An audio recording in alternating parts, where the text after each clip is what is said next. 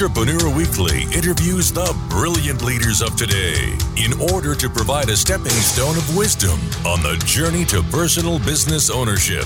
Now, here's your host, Alan Taylor. Well, our first guest says, win all day.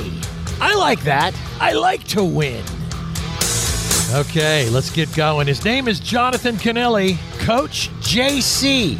Because who can remember the name Canelli after all, you know? Anyway. Coach JC, all right. So you and I have a mutual friend, Randy Garn, who brings me about half of my guests, literally. I don't know how he gets away with it, but it's probably because I stay at his house about once a month. But so I have a question, though, because last night I was given a talk to a group of people.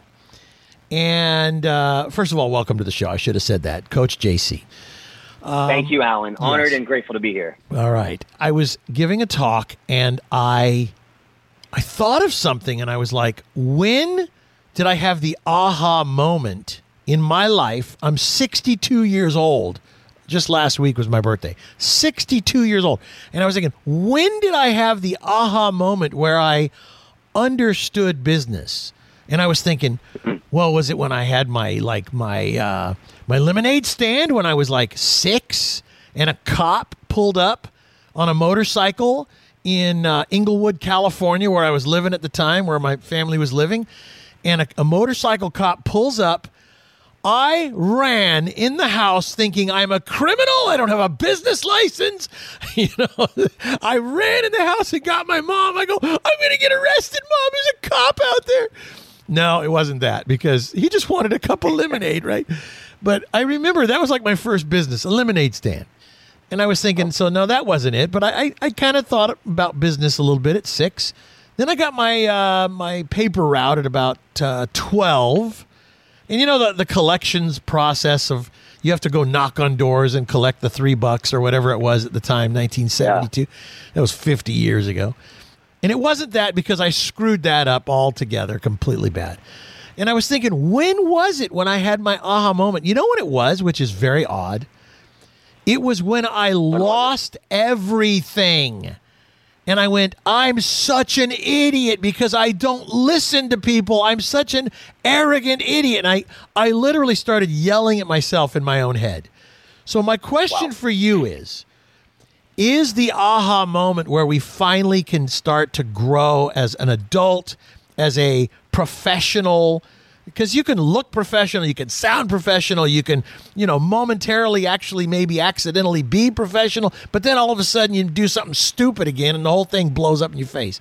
So the question is that aha moment, and when we actually have the tipping point in our business life, is it when we fail because we finally come clean with our own selves? What do you think, Coach JC?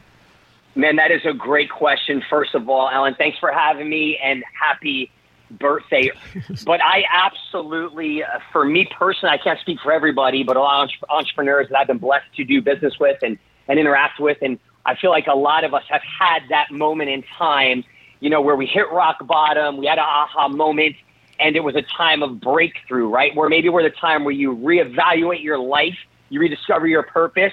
And for me, it was at that most painful time, Alan, that became my purpose, when I realized that, life's not really we've heard this before, but life's really not what happens to you. It's how you respond. And so I think we all have that moment. I like to call it a breakthrough moment, where you all of a sudden realize maybe life wasn't going to look exactly how I thought it was going to look, but we make a decision at that moment to create a new story, to throw the lids off of our life, and absolutely to create a breakthrough so that we could be who we were called to be. And so me personally, I had that moment just like you, and that actually was what propelled my entrepreneurship career. So See? I do believe a lot of entrepreneurs have that moment. I'm telling you, I believe that we have to come clean with ourselves.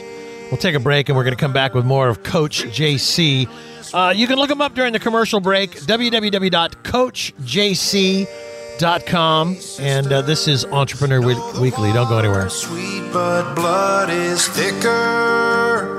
Oh, if the sky comes falling down for you, there's nothing in this world I wouldn't do.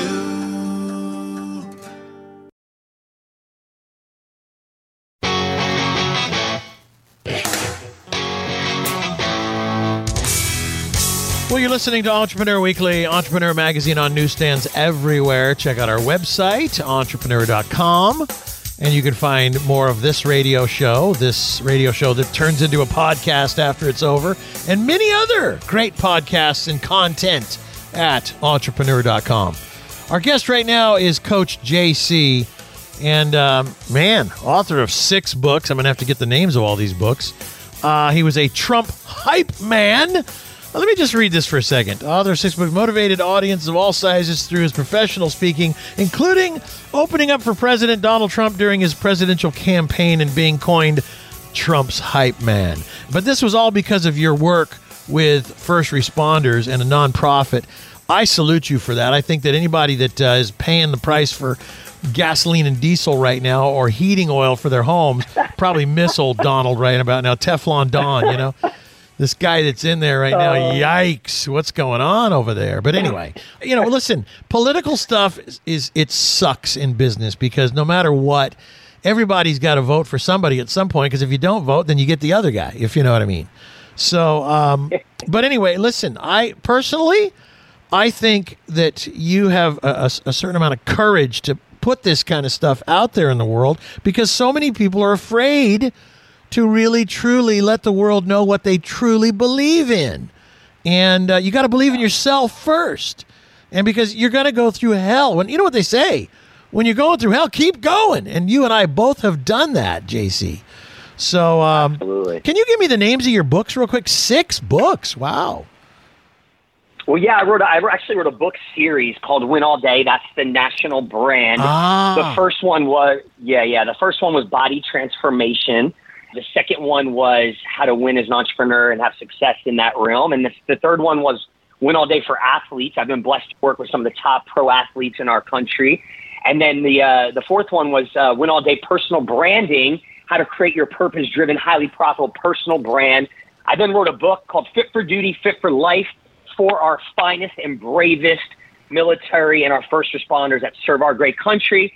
And then I wrote the playbook for your life. I realized that one of the things I realized, a lot of people go into life, Alan, every single day without a playbook. No organization, no successful team just goes out and does whatever they want. They have a playbook. And when I realized a lot of people were not running the right place for life, I put together a playbook, which is a 90-day leather-bound playbook, so that you could absolutely build a life that you were born to live. And so those are my 6 books, man. That is awesome. Okay.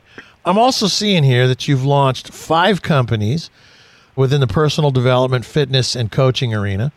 Been recognized as 30 under 30, 40 under 40, and Best of the Best, and the Young Entrepreneur of the Year. My gosh, you started a nonprofit, first responder, serving now over 4,000 first responders from over 178 first responding agencies. That is fantastic. So my question is, so we hit this point in our life where we just go, oh my God, I am so tired of being the same big dummy that I've been, and I'm not getting ahead. I'm doing the same thing, the definition of insanity, over and over again and expecting a different outcome. I want to be different. I want to be better. I want to win all day. Does somebody come to CoachJC.com and hire you, or do you have a team, or what's the story? Man, that's a great question. Yes, that's what we do for a living. And what you said is the story many times. I work with a lot of men especially, but there's people that hope and wish their entire life, Alan, to live a life of having it all, right? We could say success or winning, whatever that is, health, wealth, relationships. I want the body. I want to make the money. I want to have more impact, whatever it might be. But you know what?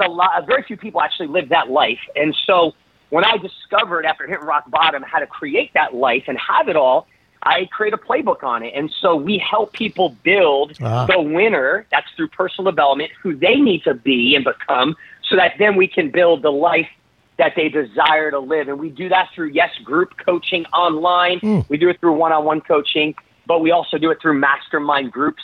And of course, I speak and I have the books. And so we do have an amazing coaching program called the Winner's Circle, where we put people through the winning 5 key focused things that you need to focus on every single day to absolutely build you and build your winning life. And so, yeah, we do it virtual. We do it remotely. We have people from all over the country. Our headquarters is in the great state of Oklahoma. We're in Tulsa, Oklahoma right now. Wow. And I can tell by the twang in your voice. Yeah. well, yeah, this is a Jersey boy. Ended up in Oklahoma. Talk about culture shock. Right. Oh, my gosh. Okay. I want you to, in the next segment, if you would, look at, this is the segment, the last segment that we do with you is where you become, and you are a coach, you become Coach JC, and help folks that are listening all around the world to this radio show because of Entrepreneur, the brand and the magazine and everything that Entrepreneur does. People come to Entrepreneur to find people like you that can help them get to that place where they have that, purpose-driven, passion-filled, and highly profitable business. So we'll take a little break. We'll come back, and you're gonna act like we're in one of your classes. CoachJC.com. Real easy. Jonathan Canilli is his real name, but Coach JC is how you know him. Win all day, and that's what I want to do. And if you want to do it too, stay with us. We'll be right back.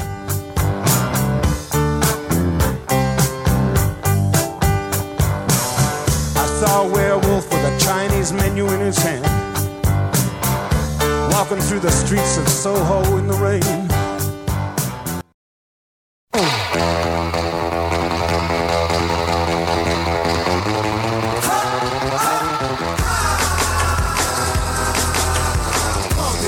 Listening to Entrepreneur Weekly. Now, here's your host, Alan Taylor. Well, Coach JC joining us, and this man he's like the comeback kid. He went from hitting rock bottom, suicidal, fighting to be a father, over $400,000 in debt, to creating a completely new story for his life and discovering how to win. And he has a new series called Win All Day. And thank you for joining us. And listen, this is your time now.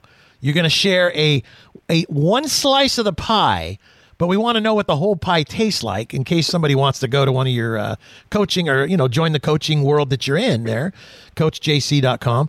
So you got about 5 minutes here. Walk us through these 5 W's to win that you talk about. Absolutely, Alan. So here's my belief, Alan. I believe that every single person on this earth was created to win, can win, and should be winning. I, as a former athlete and coach, I discovered, Alan, that a lot of people go into life every single day, like we talked about in the last segment, without a playbook. And if you look at successful teams, they have 3 things in common. Number 1 is they have a coach. Number 2 is they have a playbook. And number 3 is they put themselves on a winning team. And so you mentioned my name earlier, Alan, Jonathan Canilli. One of the reasons I don't go by that is I cut ties with that guy, and I created Coach JC.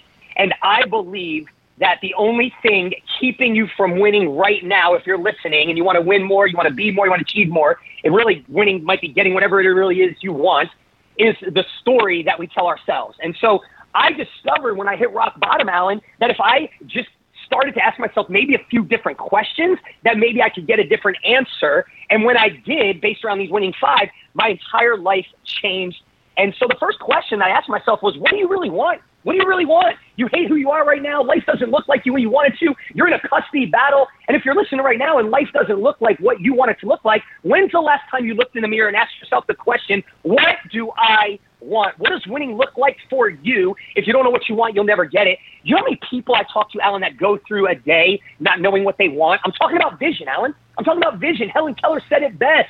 What's worse than being born blind? Having sight with no vision. And I'm not talking about what you see when your eyes are open, right? So many times we get moved by what we see in the natural, what our business looks like, what our marriage looks like, what our financial situation looks like. If that's all you'll see, the obstacles, the storm, the trial, you'll get stuck. And so I learned how to create a vision beyond what I could see in the natural. And so I think there's people listening right now. The first question is, what do you want? What are you seeing every single day? Write the vision and make it plain. You got to start to see today what you can do that you've never done. You got to start to see where you can go that you've never gone, and you got to start to see who you can be that you've never been. If you really want to win, the first question you got to ask yourself is, what do I want? And you need to go into the day, every single day, with vision. It takes vision for you to win. The second question, Alan, is why. The greatest force in life is a soul on fire, a life on purpose. And I think so many people go through life just existing. They go through life on cruise control. Too many people are sleepwalking through life with no purpose. A purpose is what brings life, right? A purpose is what brings a different energy. So the second question is why? The greatest power in life is a soul on fire. And I think so many people just sleepwalk through life, Alan, right? And you got to be able to ask yourself and answer the question, why do I exist? Why do I want what I want? And I think so many people never create a strong enough purpose to win. And I'm not just talking about good ideas. I'm talking about a strong reason. And so a purpose for me, when I discovered my purpose and why I exist and why I do what I do, that's when I was able to make what was in front of me stronger than what was behind me. That's when I was able to make what was inside of me and the calling bigger than what was outside of me. That's when I was able to make what I wanted and what I desired, my vision greater than the greatest excuses. So you've got to have strong reasons. And the second question after you know what you want a vision is why do I want it? Once I knew what I wanted, vision, and I knew why I wanted it, purpose, I then asked the powerful question is who am I and who do I need to become? Right? And I think so many times we get so caught up negotiating with who we are. Right? Something that somebody told us when we were younger, something that happened to us, maybe the rejection, the past mistake, like me going through a divorce, a custody battle. And if we're not careful, those things can define us and we end up in this identity crisis. The number one enemy of success and winning is self-doubt. So low self-esteem leads to low self-image, and people don't win that way. And so I think this is the third question after you know what you want, vision, and you know why you want it, is every single day you got to choose what you're going to believe about you. And I started to create these crazy over-the-top winning confessions, I am statements. You see, the greatest opponent in our life, Alan, is us. You know who trash talks us the most? We do. And I started to tell myself, hold on, you're here on purpose. You have a purpose. I am strong. I am passionate. I am fearless. I choose faith. I can win. I will win. I will. So I think the third question is, who are you and who do you need to become in order to make the vision a reality, to make that purpose a reality? And those three questions, once I solidified what those were, Alan, I then learned that the fourth question was, how do I create the winning mindset? I believe every action originates in the mind. Every action originates with a thought. And I started to create this formula, the winning mindset. All right, hold it. Yep. You are on fire. And that, what a great place to tell people, you know what? You got to go check out CoachJC.com. Listen to this guy. This is the reality. What do you really want out of life? You got to write down a vision. You got to see the vision. You got to have a why, a purpose. What is your purpose? What is the reason why your purpose is what it is? Stop negotiating with yourself. What are you going to believe about yourself? Why are you negotiating with yourself? Oh my God. All of this and more with Coach JC. I get it. Now I understand why Randy said you got to have this guy on your show. Unfortunately, I got to say goodbye because I got somebody else on the line that's going, hey, your next guest is on. Coach JC, you come back again. This is too good to stop here, but we got to. Let's do an event together. Let's have some fun together. This is amazing stuff. Check out CoachJC.com. It's Entrepreneur Weekly. We'll be right back. Stay with us. Hi, I'm Alan Taylor from Entrepreneur Weekly. Child sexual exploitation is an unimaginable crime that continues to invade our communities and homes. The Maloof Foundation is confronting this crime by providing education, promoting healing, and ensuring justice for survivors. But this cause can't be won alone. Learn how you can join the Maloof Foundation in their efforts to preserve a child's right to freedom, hope, justice, and dignity at MaloofFoundation.org. That's MALOUF Foundation.org.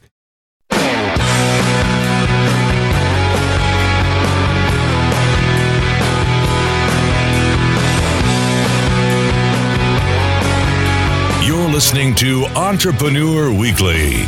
Now, here's your host, Alan Taylor.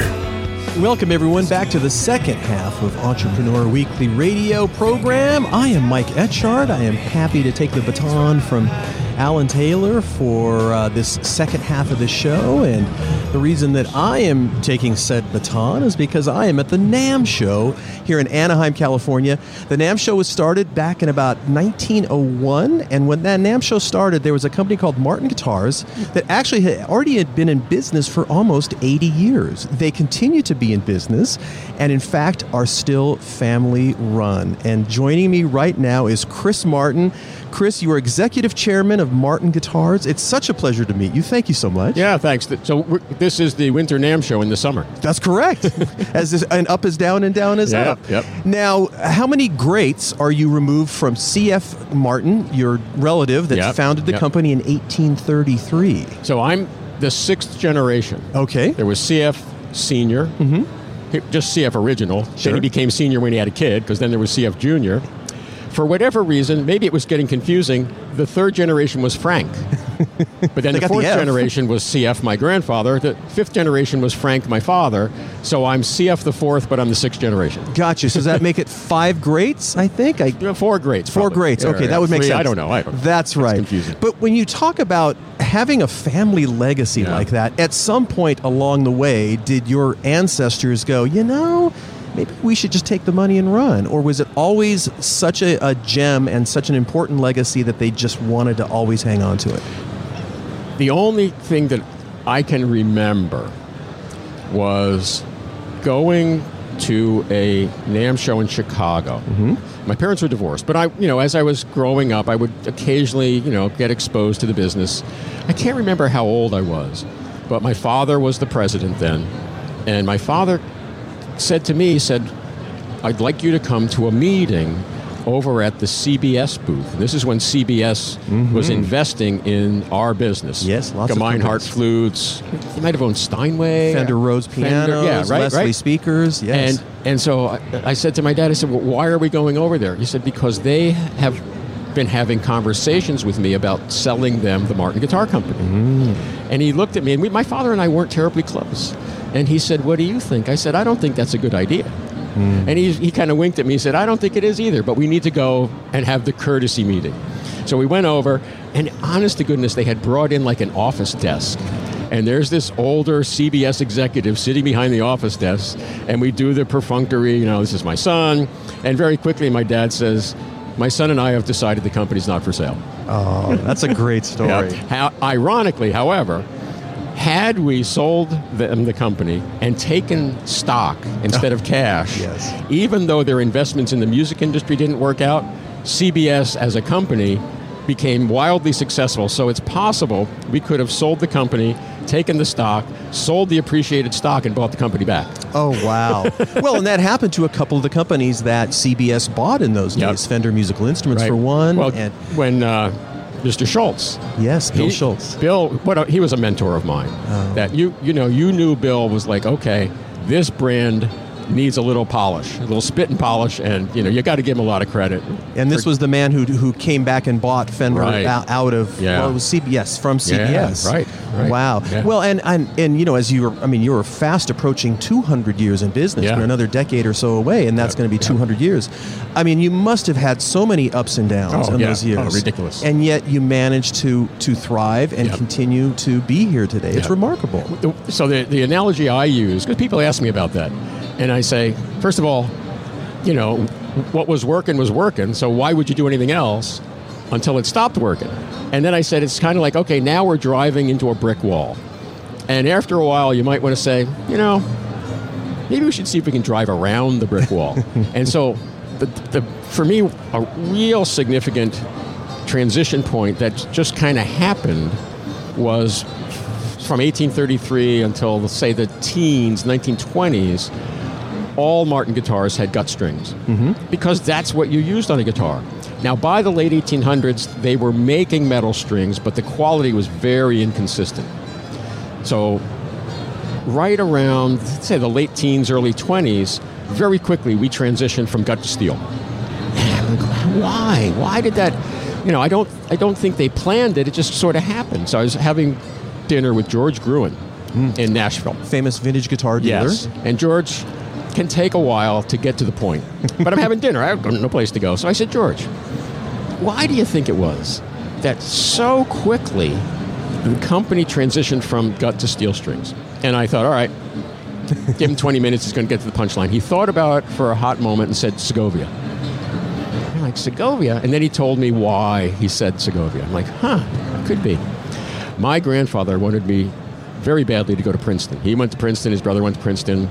He dragged me down there all the time. One time he said, we're going down to Princeton. I said, I know, Pop. And we're going to hear Andre Segovia perform, and we're going to meet him afterwards. Maybe the greatest classical guitar player And I of all got to time. meet him. Now, I was young, he was very old. But so I came home from that show in Nashville after talking to George. I'm like, maybe. So I Googled Andre Segovia, and sure enough, somewhere in the teens or the 20s, as a young virtuoso classical guitar player, he came to America, and people were blown away. And they would ask him, Mr. Segovia, I too am an aspiring, guitar player. Any advice, sir? Any advice at all?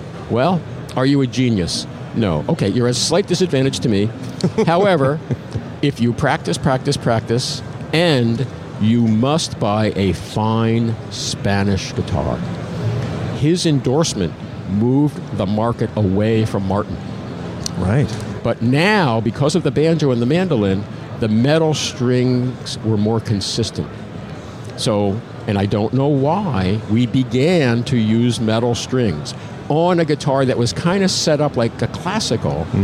And then a gentleman named Perry Bechtel commissioned a guitar that he said, I want one of those metal string guitars, but because I'm a vaudeville banjo player, I want one with a neck that feels more like a banjo. Okay, and I need more access to the body. And he left, and my grandfather and his father, great-grandfather, and my uncle are like, what can we do? Well, we had been making archtop guitars, and they had a longer neck. They had 14 frets to the body. So, okay, that may be the neck he wants. What do we do with the body?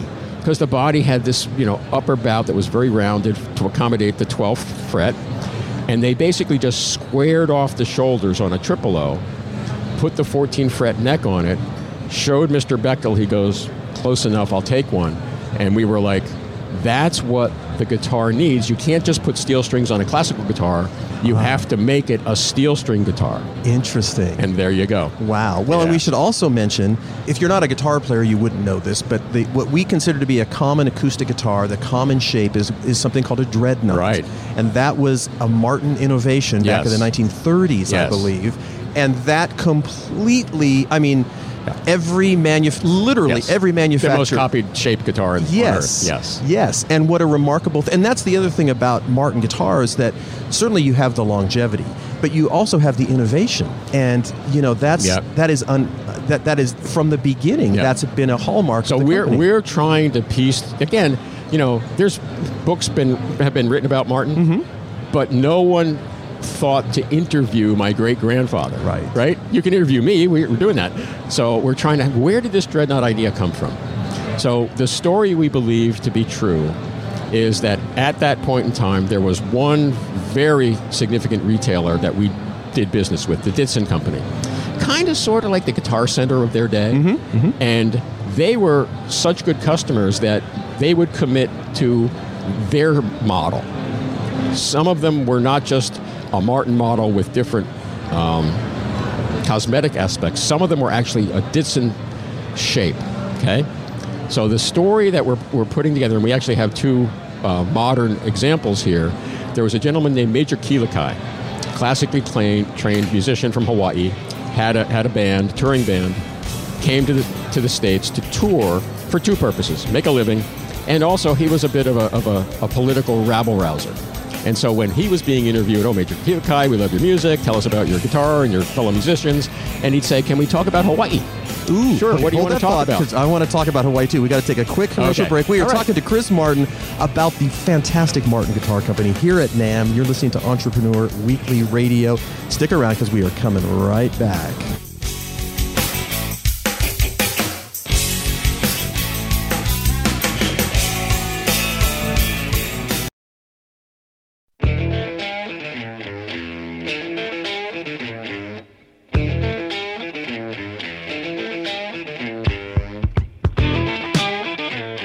And we are back. We are talking with Chris Martin. It's Entrepreneur Weekly Radio. Chris Martin, of course, is the executive chairman of Martin Guitar, a newbie, a new company on the scene that's only been around since 1833. We were talking about the origins of the dreadnought guitar. Let's talk about Hawaiian music because at that time, we're talking the 20s and the 30s. Yep.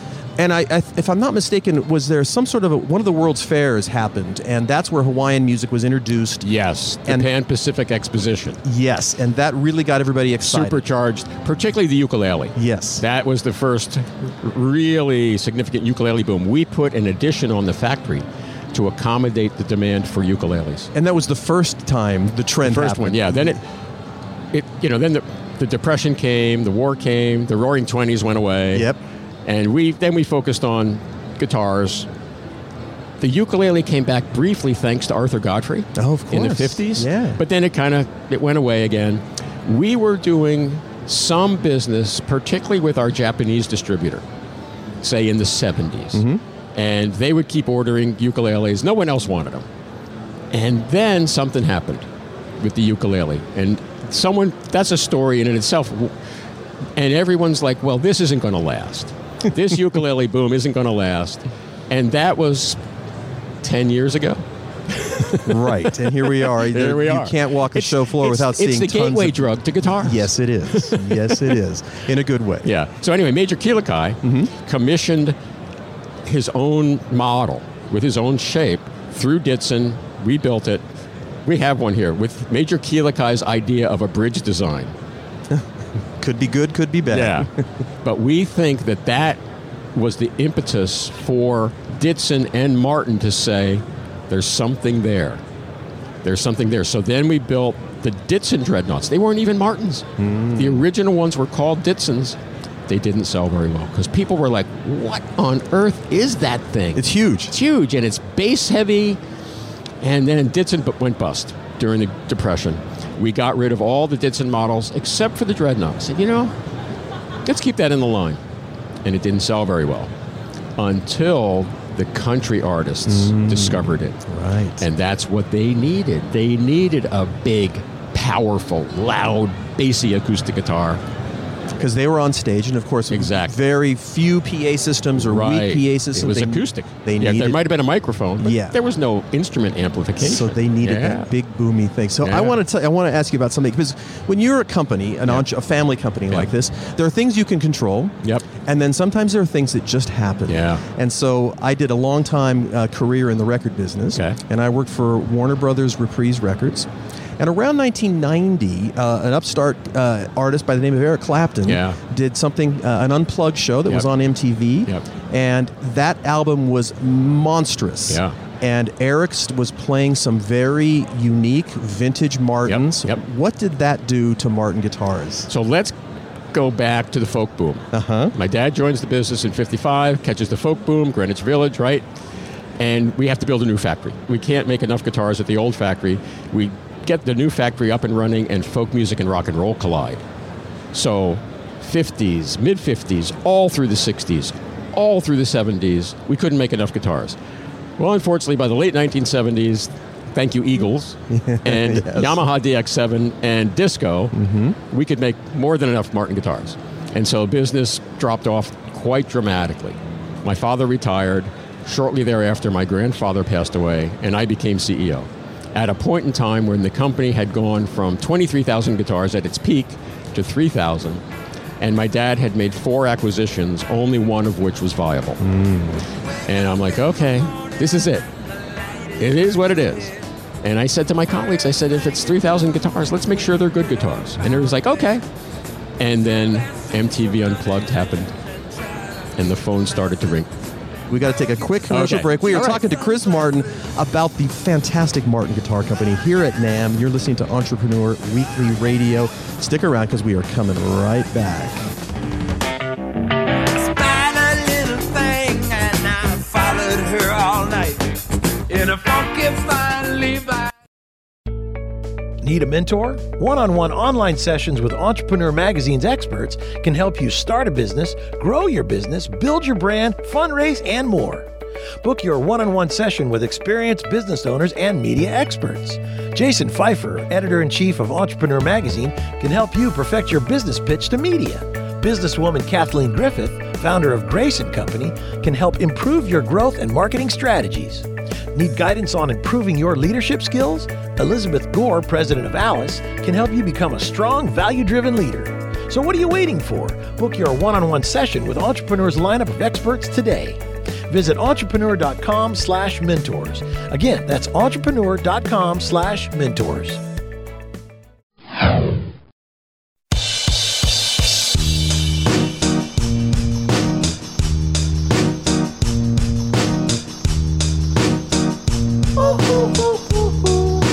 You're listening to Entrepreneur Weekly. Now, here's your host, Alan Taylor.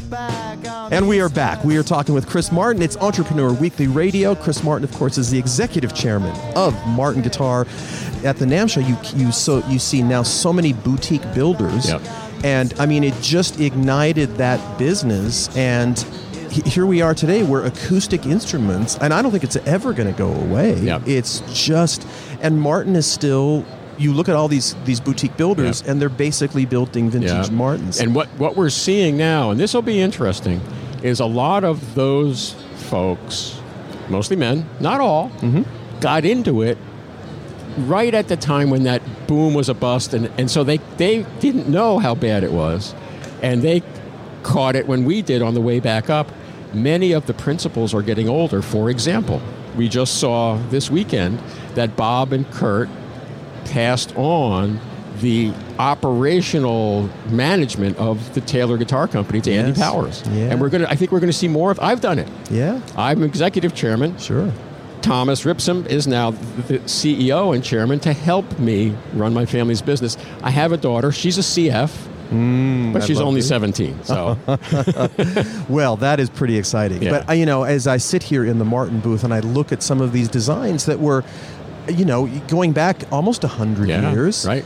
Still viable. Still viable and still desirable. Yep. And at least from many of the folks I talked to, and what did a lot of people do during COVID? Oh, is my gosh. They decided to I've got the time, I want to pick up the guitar again. And we, at the company, when we were shut down by the governor, I said to my colleagues, I said, okay, we don't know what the future is. We need to manage this business for break even. Because when the previous boom busted, the company went into a loss-making mode. And it's like, that's not a good place for a company to be. No. So we were planning on break even, and we're talking on the phone, no one's at work, and the salesmen are getting calls from the dealers whose stores aren't open saying, can I get more guitars from you? And we're like, no, we're closed. Why do you want more guitars? Because people are calling or they're on the internet. They want more. It was crazy. Yes. It was crazy. Yes. I mean, it was remarkable, but when in hindsight, it makes total sense, Yep. And I think the advantage, many of us have seen these booms and busts, so I don't think anyone in our industry pulled a Peloton.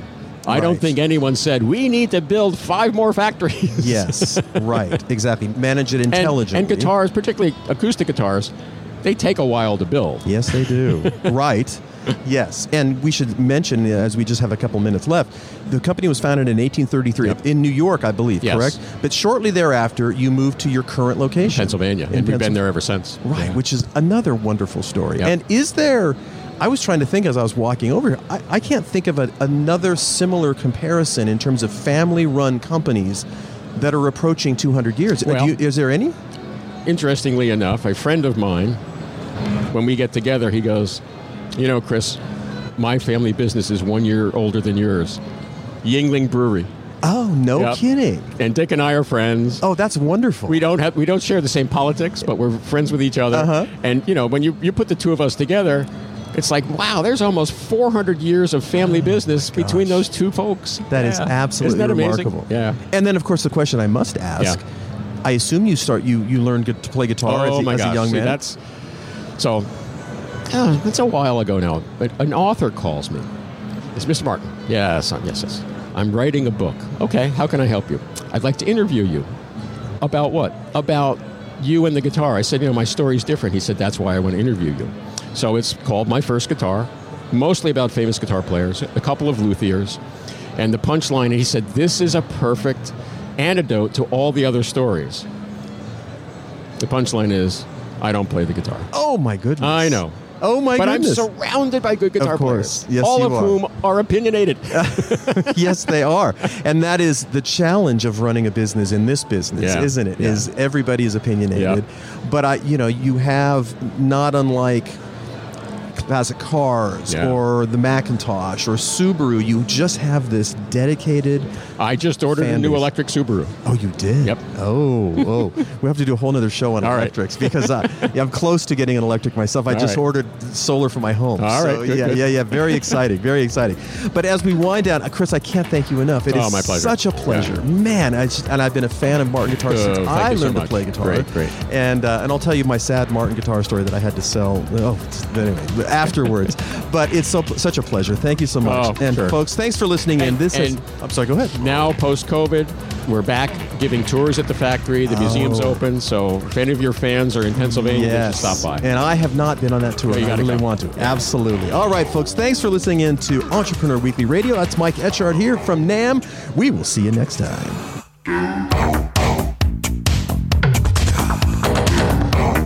This program is copyrighted by Entrepreneur Media Incorporated.